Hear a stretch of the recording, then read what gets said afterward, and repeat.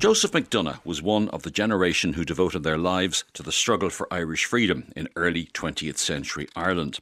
The younger brother of Thomas MacDonagh, he was a pivotal figure in the Irish revolutionary movement. A TD, Minister for Labour, political prisoner, hunger striker and a vocal opponent of the Anglo-Irish Treaty.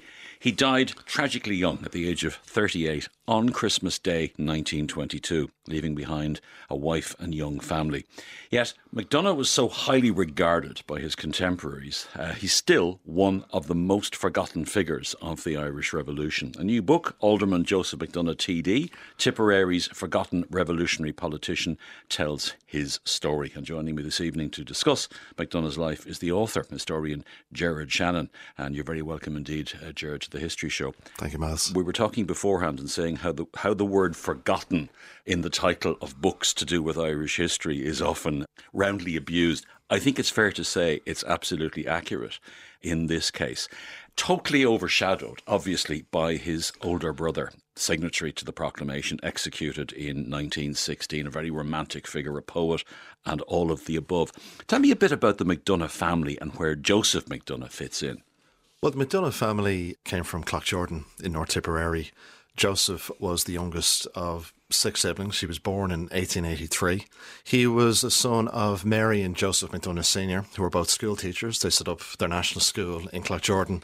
And the impression that we get when we read accounts of MacDonagh family life, they really cultivated a household steeped in kind of culture and music and so on that kind of certainly stirred the creativity of the MacDonagh siblings. Of course, Thomas is the most well known. There's also Jack MacDonagh, who became a famous playwright, also took part in 1916. And this also would have included Joseph as well. And there's kind of accounts of his childhood from his sister Mary, who became known as the nun Sister Francesca. She talks about Joseph being a very kind of outgoing and loud child. But as he kind of progresses through school and through studies, he becomes very gifted in mathematics. He has a very kind of great mind for numbers and that. And it's certainly gifts he puts to later use, as we'll discuss in his revolutionary career. Does that make him very different to his brother? I mean, when we think of Thomas MacDonagh, we think of the academic, yes. We think of the literary figure, we yes. think of the poet. I don't know whether he was good at maths or not, but does that make Joseph MacDonagh very different to him? The brothers were very close, but yes, there were differences between them. I think what was described to me by one relative of Joseph MacDonagh is that, like, Thomas was certainly the more artistic, poetic type, whereas Joseph would have been more kind of the pragmatic, analytical type. Like, I mean, there's no account of Joseph MacDonagh ever writing, reams of poetry as Thomas did. I mean, there are some accounts that he was very gifted with the clarinet. There's mentions of fundraising for St. Enda's where, like, Joseph MacDonagh's reported as playing the clarinet at some events and so on. And he acted in some plays in the Irish Theatre Company that his brother Thomas had set up in Dublin. But I think that's as far as his kind of, involvement in the cultural movement went. Did he play any part himself in the 1916 Rising? He tried to. There's a brief mention in his obituary he might have been involved in the volunteers before 1916, but he doesn't seem to have been aware of the plans by the IRB. Of course, his brother Thomas is on the IRB Military Council. The head of the garrison there, Jacob's Biscuit Factory. His brother Jack is there with Thomas and Jacob's Biscuit Factory. According to accounts at the time and his letters that he wrote after, he did try to get into the city during Easter week when he heard the fighting began. He used the disguise of a local priest. He was based in Thurles at the time. He borrowed a cape and a cap from a local priest, but you couldn't get through the British Army barricades leading into Dublin City, and unfortunately he wasn't able to take part in the fighting and he had to turn back. He appears to have liked dressing up as a priest, all right. Yes. Was he in the IRB himself? Was he involved in the IRB? No, there's no mention of that at all. Like, he definitely seems to have been out of the planning of that, and he certainly doesn't seem to have been informed by Thomas that there's any fighting due to begin that week. But he does become, nonetheless, a prominent figure after the Rising, yes. even though he's not directly involved. Tell me about his rise to prominence. Well, it begins actually with his move to Dublin after the Rising. So at the time he was working for the Inland Tax Revenue in Thurles, in Tipperary, and his superiors tried to move him to Birmingham because of his, relation to Thomas, and he, instead of kind of going along with it, he actually resigns. He moves his young family up to Dublin. He had married a lady called Margaret or May O'Toole several years before. They had 2 children at the time, and he becomes principal of St. Enda's. So he's the first principal of St. Enda's after Pearse. After Pearse, yeah. So kind of keeping the MacDonagh kind of connection to the school there. He becomes very quickly involved in Sinn Féin. Like, Sinn Féin begins rebuilding, as we know, in the months after the Rising itself. He becomes very close to Count Plunkett, and when Count Plunkett is elected in Roscommon, MacDonagh is part of that group that kind of advocated more Republican policy on the part of Sinn Féin. He's elected to the executive following the Ardèche, November 1917. And there's numerous accounts through 1917 to 1918 of MacDonagh addressing crowds, addressing meetings of Sinn Féin. He's always introduced as the brother of Thomas MacDonagh, like that's where his association is of course. But he becomes a very gifted speaker, a very popular speaker. Like, I mean, you see this in numerous accounts. Well, the brief accounts that we have of his life, people are talking about his gift with speech, his way with words and so on. Like, he seemed to be able to really hook a crowd in, and that, of course, brings him to the attention of the authorities then by mid-1917. And he ends up in jail. Whenever he ends up in jail, his period there is nothing if not interesting. Tell us about his first period of incarceration then in 1917. So in July 1917, he addresses 2 public meetings in mid-1917, and he is arrested thereafter because the RSC recorders are marched to the crowd, which are very kind of... He's accused of trying to incite the crowd to attack the RIC, essentially, and he becomes his own defence at the subsequent trial, but he's then arrested under the Defence Against the Realm Act. He's put into Mountjoy Jail, where at the time there's other political prisoners, including the most well-known, of course, Thomas Ashe. And MacDonagh becomes the leader of the prisoners there. He's the prisoners' main representative with the prison authorities as they're seeking political status. Of course, he goes on the hunger strike as well. He's also force-fed along with Thomas Ashe and the others. And when Thomas Ashe dies in September 1917, MacDonagh is one of the main witnesses at the inquest. Of course, as we know, the jury kind of condemned the British authorities in Dublin Castle for Ashe's death and so on. And he's then kind of released on compassionate grounds kind of not long thereafter due to his part in that hunger strike. And he is jailed again in early 1918. So this is before the infamous German plot. So it's before everybody else gets thrown back into jail. Yeah, as he addresses a by-election meeting for Pat McCarthy in Offaly in March 1918. And again, because he was released under the Cat and Mouse Act several months before, and then he is subsequently rearrested because of, again, remarks he said. The Cat and Mouse Act is this legislation that's introduced during the suffragette period where they go on hunger strike and they are released, and then as soon as their strength is built up again, they're dragged back into jail. Yes. He's then in Belfast jail, where again he becomes the leader of the Republican prisoners there. There's accounts of that. One contemporary of Joe's actually writes to Joe's sister Mary, and he says Joe's arrival was a bracing time for all of us. We almost wish that martial law was declared here in the jail, because he just had this tendency, once he was among them, like, he kept the fight going. Like, when he's in Belfast jail, he encourages the prisoners to wreck their cells and so on. And then, of course, they go on another hunger strike. And at the time, like, this is like 2 years before, you know, the Terence McSweeney and the Cork Jail hunger strike that would become more prominently known. So the British authorities are reluctant to let these hunger strikes progress very far. And then, you know, subsequently, like, they break up the prisoners, they move them. Like, Joe was moved to Dundalk, and then he's moved to Reading in England, where he's there at the time of the December 1918 election. He has something in common, obviously, with Oscar Wilde in Reading Jail. But, two very different lives. Yeah. He stands in the he is stood, if you like, in the 1918 general election, isn't he? Yeah, he stands for the constituency of North Tipperary, which is where, of course, Cloughjordan would have been, where he was from. And he's elected unopposed to the constituency. And there's actually a wonderful account, actually, at the time that when he's elected, that there's kind of procession through the streets of Cloughjordan, and the procession has 3 cheers for Thomas and Joe MacDonagh, and they go outside the former MacDonagh family home, which of course is now the Thomas MacDonagh Museum in Cloughjordan. And yeah, he's elected to Dáil, but he's not there, unfortunately, for the first meeting of Dáil Éireann in January 19. Very few of them were. Very few of them were, yes. At the outset of the War of Independence, he's still in Reading Jail. He's released on compassionate grounds in February 1919 because Thomas MacDonagh's youngest child, Donagh MacDonagh, his son, was sick, and Joe at the time would have been one of the guardians for his brother's children, and he's released then. So he's actually there in the very famous photo that's taken in April 1919 on the steps of the Mansion House. You can kind of see him at the back. He's often in a lot of group photographs taken at the time. You can spot him very well with his bald head kind of standing at the back or to the side and so on. This is the meeting of the second Dáil, which is then declared illegal in September 1919. Exactly. At that point, is he on, in common with a lot of TDs, elected TDs, is he on the run? Yeah, he's on the run. Like, I mean, before that, he would have attended all the public Dáil sessions. Like J.J. Kelly, who was Deputy Speaker of the Dáil, actually called him the finest speaker in the Dáil that he had known during his time there. So he's a very public face of Dáil Éireann at that point. He goes on the run subsequently from September 1919. One account of his life talks about a common disguise that he would have had was, again, the priest's disguise that he would have had trying to get into Dublin during the Easter Rising.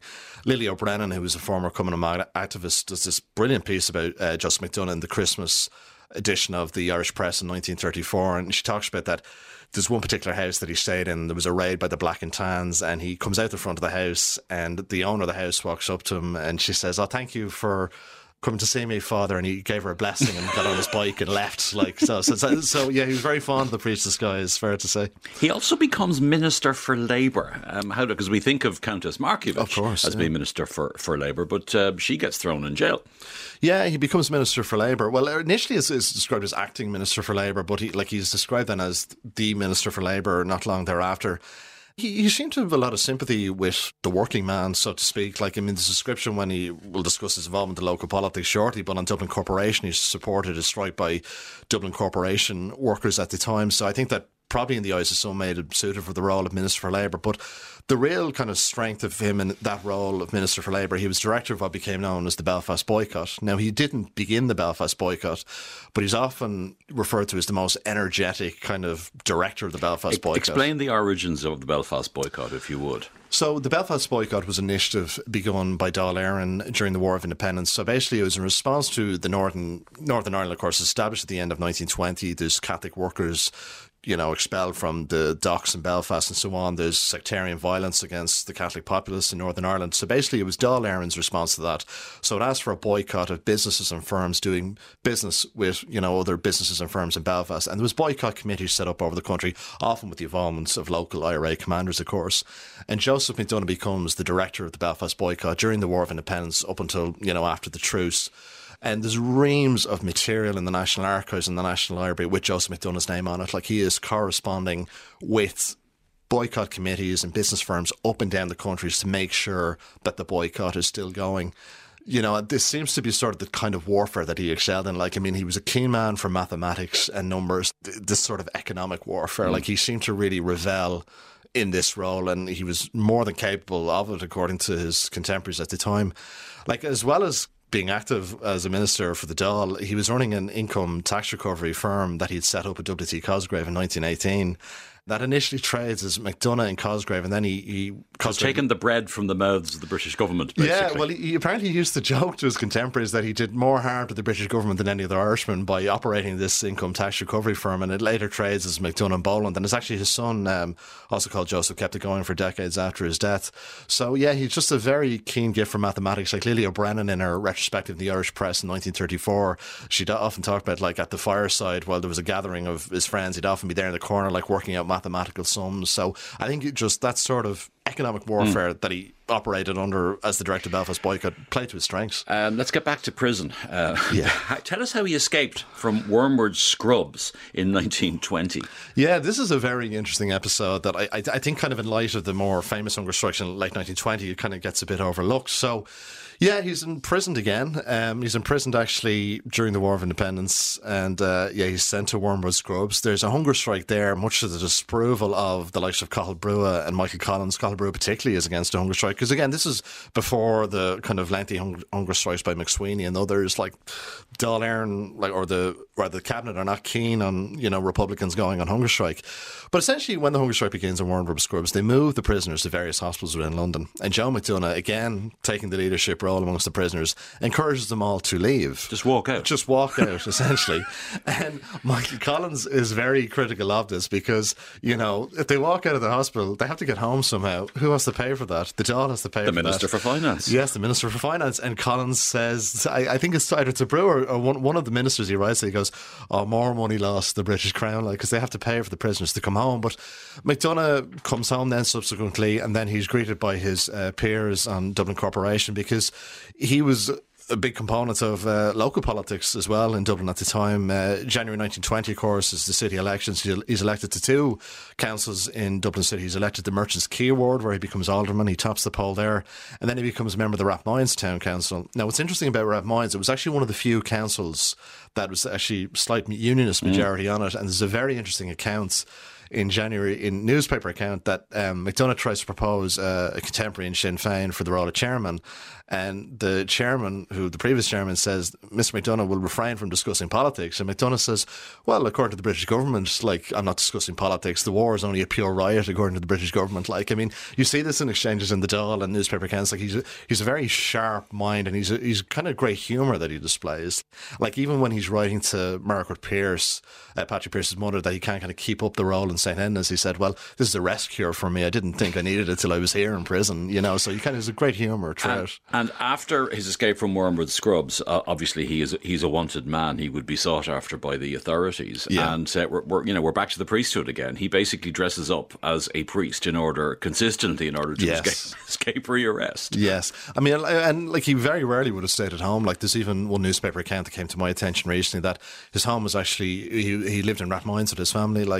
His home was raided on Bloody Sunday, along with other kind of high profile figures. So, I mean, in the eyes of the authorities, he was a major player at the time. But he wasn't involved he was not involved in Bloody Sunday as such. He was an opponent of the Anglo-Irish Treaty. Tell me how that was expressed, how serious, how vocal was his opposition? He was immediately opposed to it.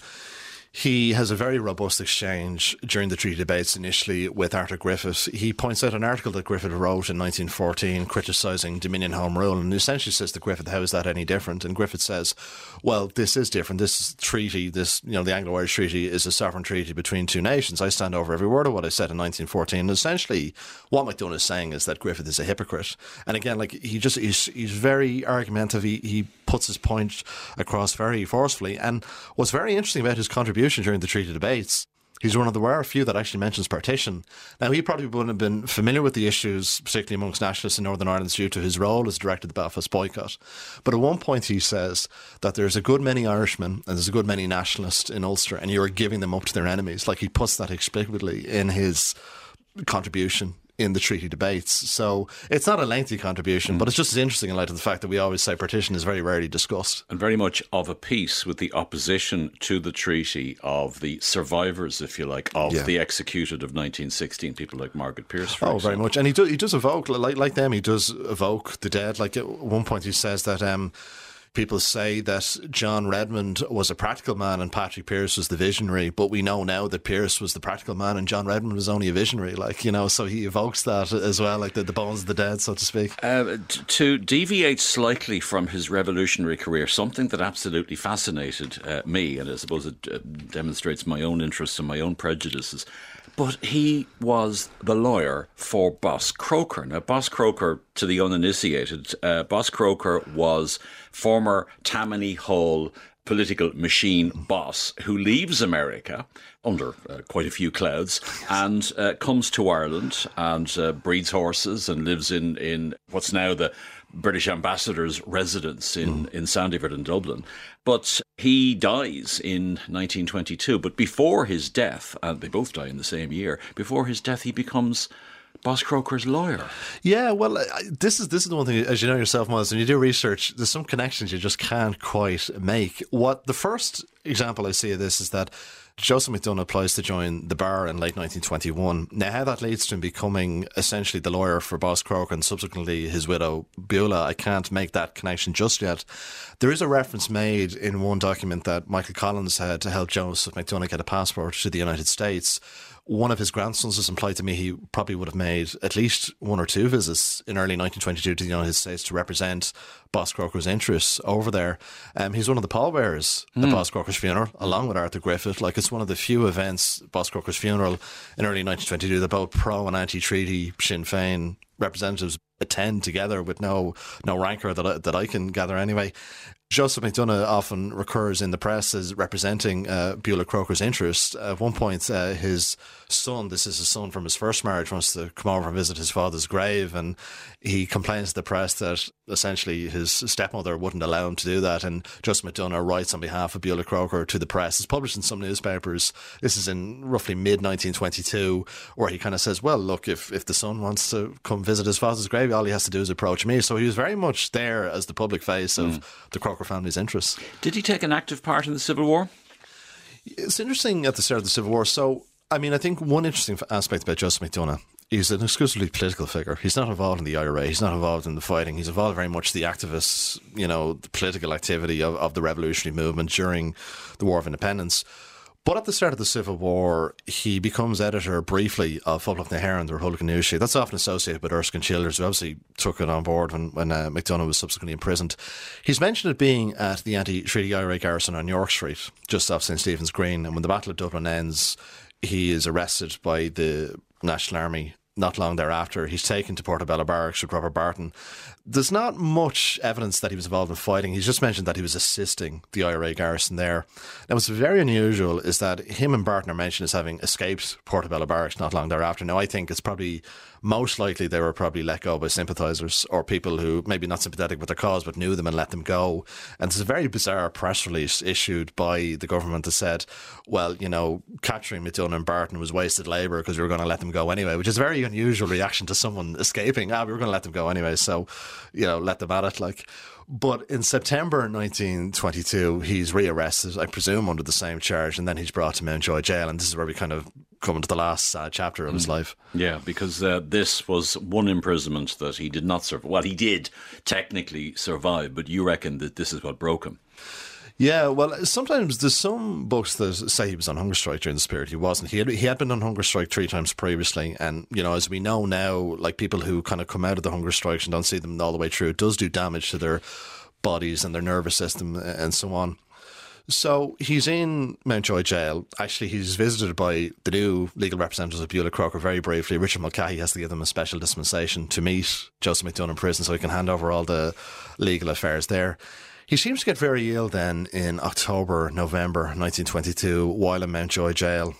He has an inflammation of the eye initially, but then it's diagnosed by the prison authorities as something more serious. Now, he's put in a dilemma here because at the time, what becomes the Free State government, then the Provisional government, was offering Republican prisoners a means of release by signing what's referred to as the form of undertaking. So what this was to recognise the Free State government and say you're not going to take part in the Civil War anymore. And this is what Joseph MacDonagh says. If he's told this by Philip Cosgrave, brother W.T., who's Governor Mountjoy, if you sign this, you will be released. And this puts Joseph MacDonagh in a dilemma because obviously this means kind of renouncing, you know, his republicanism or his opposition anyway to the Free State. And there's fascinating documents in his prison file and also in Philip Cosgrave's papers. So essentially there's correspondence that goes back and forth while Joseph MacDonagh is quite ill.